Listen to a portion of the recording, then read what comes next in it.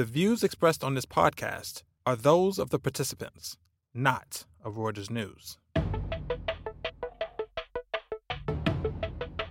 Donald Trump and China play a poor hand on trade, and is Tencent past its prime? These are the questions we'll be delving into on this week's Viewsroom, a weekly conversation among Breaking Views columnists about the ups and downs of the world of finance. I'm Jennifer Saba, and with me is my co-host Anthony Curry. Hey, Anthony. Hello. The Trump administration and the Chinese government appear to have avoided a trade war, but the way they're doing it is short-sighted and stores up more problems that'll have to be dealt with down the road. Joining us from Washington, D.C., where he's camping out for the next couple of weeks, is our Asia editor, Pete Sweeney. Welcome, Pete. Hey, Jen. Thanks. Happy to be on. All right, so there's been a lot of blustering, a lot of back and forth going between President Donald Trump and Chinese Prime Minister Xi Jinping on this trade deficit. Trump wants China to close what he perceives a $375 billion trade deficit, meaning that the U.S. is importing more from China than China is exporting from the U.S.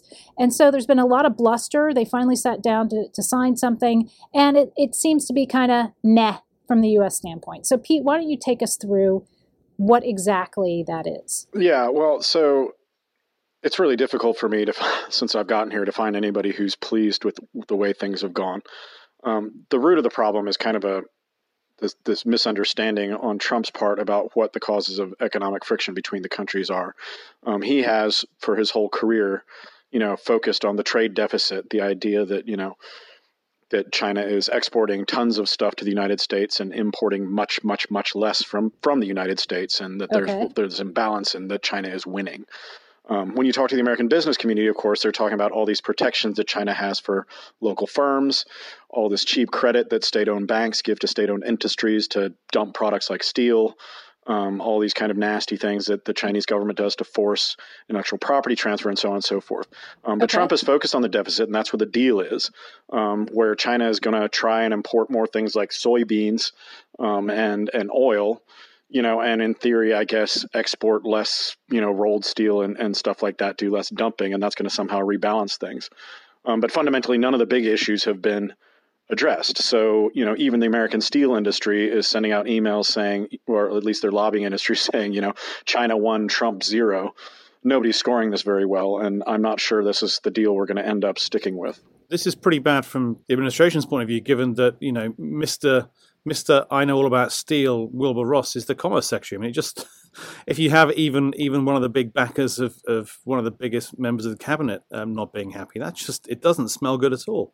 Yeah, not to speak like Lighthizer, and you've got even the more hardliners, Navarro. I mean, the fundamental point is the pro-China engagement faction in the United States has been eviscerated. There is a absolutely bipartisan consensus that the relationship needs to be redefined in a very fundamental way. Trump has gone for a very superficial way where, state-owned bureaucrats, I mean, it's just ironic that, like, on the one hand, the United States government is saying, we're not going to grant China market economy status because they manipulate in the economy. And then this deal is going to have Beijing basically ordering Chinese companies what to buy and who from. You also had this deal over ZTE, which was violating sanctions with North Korea and Iran, pled guilty to it, and then kind of didn't implement the follow-through. And they're going to get let off the hook, apparently, with some fines and some firings, which is meaningless for basically a state-controlled organization. So, Pete, I'm really interested in the ZTE thing. So, effectively, Donald Trump has also walked back on that as well. So he, at first, basically instituted a ban saying that no American company can supply ZTE. Is that correct? Yeah. Okay, and ZTE is a handset maker, right? And all sorts of among other things. I mean, basically, it's an interesting example of how integrated the supply chains are. Not just ZTE, but Apple. Anybody who's making equipment. China is the workshop of the world. And the U.S. obviously makes a bunch of stuff as well. So it's very difficult to pry apart the two supply chains. Right. So the Americans supply a lot of chips. American companies were going to take a big hit off of this ban off of ZTE. So, I'm not saying that this was a good idea. Going down the tariff route in general is a bad idea. But the point being that a lot of Americans are very angry at this company, for violating sanctions. and then is apparently given a pass, just makes a bad situation look even worse. And the other thing that really jumped out at me about this is Trump basically kind of playing the role of an activist investor, saying that he basically wanted to see the board change and management change. I mean, that's kind of extraordinary to me that a government can kind of come in and say to a business, hey, listen, we want to see wholesale changes here. Is that unusual? Well, it's certainly the approach that Beijing prefers, to personalize the issue, to say, like, this isn't a structural problem caused by, the way the state has run these companies, but it's these bad individual people to get tossed out. China uses this solution all the time to kind of duck responsibility for structural flaws. It is unusual for the states, and certainly it doesn't change a lot of stuff, in terms of the way that these Chinese telecoms makers behave. But it's not making anybody happy, given widespread problems. But on the other hand, China has been kind of cooperating on North Korea, apparently, so that might be part of it. But fundamentally, the relationship, the big trade irritants, related to intellectual property rights, related to the way that China overtly plans to substitute imports with local manufacture, have not been relieved by this, and remain in play, I think. Okay, so you also wrote about an interesting solution to this that I think, instead of soybeans and oil, you suggest that the Chinese should start cracking down on the illicit use of software licensing, like from Adobe and whatnot. Wait, can you talk a little bit about like how that works in China and why this is a really egregious situation if you if you do software? Well, sure. I mean, and this is a big part of this was supposed to be a big part of the whole investigation. The Section 301 investigation was China's systematic violation of property rights, transfers, and that has been a huge issue, especially with software. Microsoft Windows, Office products, Adobe Creative Suite. These programs have been hacked and duplicated throughout China. Like stats show that 70% of the installed software in China is unlicensed. That's There's just this massive incredible economic value. Yeah.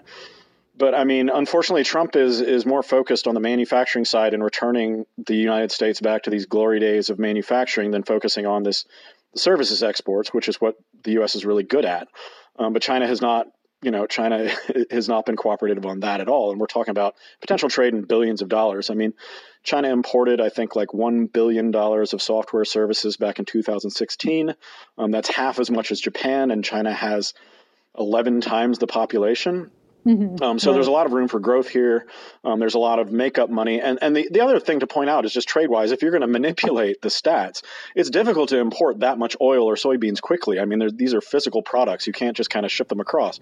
Mm-hmm. But China could just buy a subscription for every man, woman, and child right. in the country for Adobe Creative Suite. And that'd be a big chunk of change. So, But why would China want to do that? What benefit is there in China from doing any of that? Well, for one thing, there's very little downside. I mean, because of the Chinese executives' reluctance to pay for software, it has absolutely stifled the development of a domestic industry. I mean, there are no big Chinese software brands as such that people buy. China writes a lot of programs that are downloaded for free, like apps, games, stuff like that. But what they don't produce is operating systems, enterprise class software, databases. What these companies have done instead is either pirate stuff, which is full of security holes, like hacked versions, or they've done it themselves, they've taken advantage of cheap labor costs to hire cheap programmers to build a bunch of do-it-yourself word processors and stuff like that. And the result has been kind of disastrous, extremely inefficient, and that's been a big drag on the competitiveness and productivity of these companies. So there's really not a lot of downside, but Xi Jinping is focused on the security risks of using foreign software and falsely believes that if it's made in China, it must be more secure. Now, obviously, leaks from WikiLeaks have shown that Huawei, for example, China's big national champion, was very hackable. So I don't think that holds water, but it doesn't seem like either side is pushing that at present. Maybe they should. Well, it sounds like it's very much a meeting of short-sighted minds on this then. Well, China is hoping this is where it ends up, right? But I mean, the problem is that they have focused on cultivating certain personalities in this administration. Trump, Jared Kushner, Mnuchin, perhaps. But what they're missing is that this is still a democracy, and the Democrats, the Republicans, even the right wing, there's nothing but hawks in the rest of the country. So, Trump might well have inked a deal with China that the rest of the country is not ready to endorse, which begs the question of what's going to happen in the next phase of negotiations, which could be, if anything, even more acrimonious. Okay, Pete, that is fascinating. I'm sure you'll be covering this. Thanks for your time. Thanks so much, guys. And now let's hand the mics over to our colleagues in Hong Kong to give us the lie of the land on Tencent. Thanks, Anthony. Has Tencent peaked? That's a question investors have been asking in recent months about the Chinese giant. It's still one of the world's most valuable companies with $500 billion in market capitalization. And China today would grind to a halt, I think, without WeChat, the Tencent messaging app, which boasts 1 billion users. But as of mid-May, the shares are down more than a tenth from their record high in January, and that's wiped tens of billions of dollars off its valuation. I'm joined by our China technology columnist, Robin Mack, to look at what's going on. Hi, Robin. Hi. Hi. Why are the concerns about Tencent, do you think?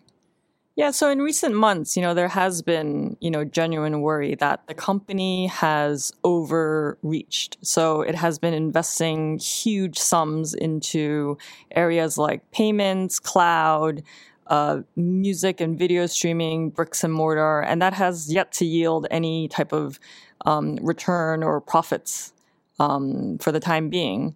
And there's also this worry that their main gaming business has hit some sort of decline because, their most profitable games are PC games. And there's, this trend of lots of gamers going from PC to mobile games, which is, very hit driven and people are just not spending as much on games. So while we think of Tencent sometimes just in connection with WeChat, which is an enormously powerful app platform and messaging platform, in fact, actually, the gaming is the more significant contributor at the moment. Right. So Tencent's main revenue stream is from its games, which are, very popular and quite lucrative. But they also have other businesses such as, advertising, for example. But, there's a limit to that. It's a chat app. You can't flood, a messaging app with ads. So that business is not going to grow that quickly. That's interesting. And yet, recently, Tencent produced first quarter results. And actually, when we look at those, incredible growth still, 48% growth in revenue, 29% growth in earnings, at least on the preferred measure of earnings, which Tencent uses, which adjusts for various complicating factors.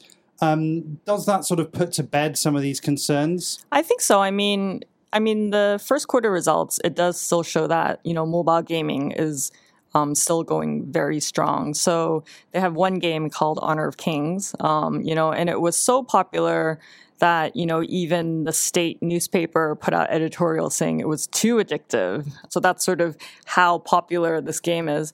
And it seems like this game is still driving quite a lot of the, mobile games revenue. And in most industries, people would kill for 48% revenue growth. How can you be a company this big and still growing at that speed?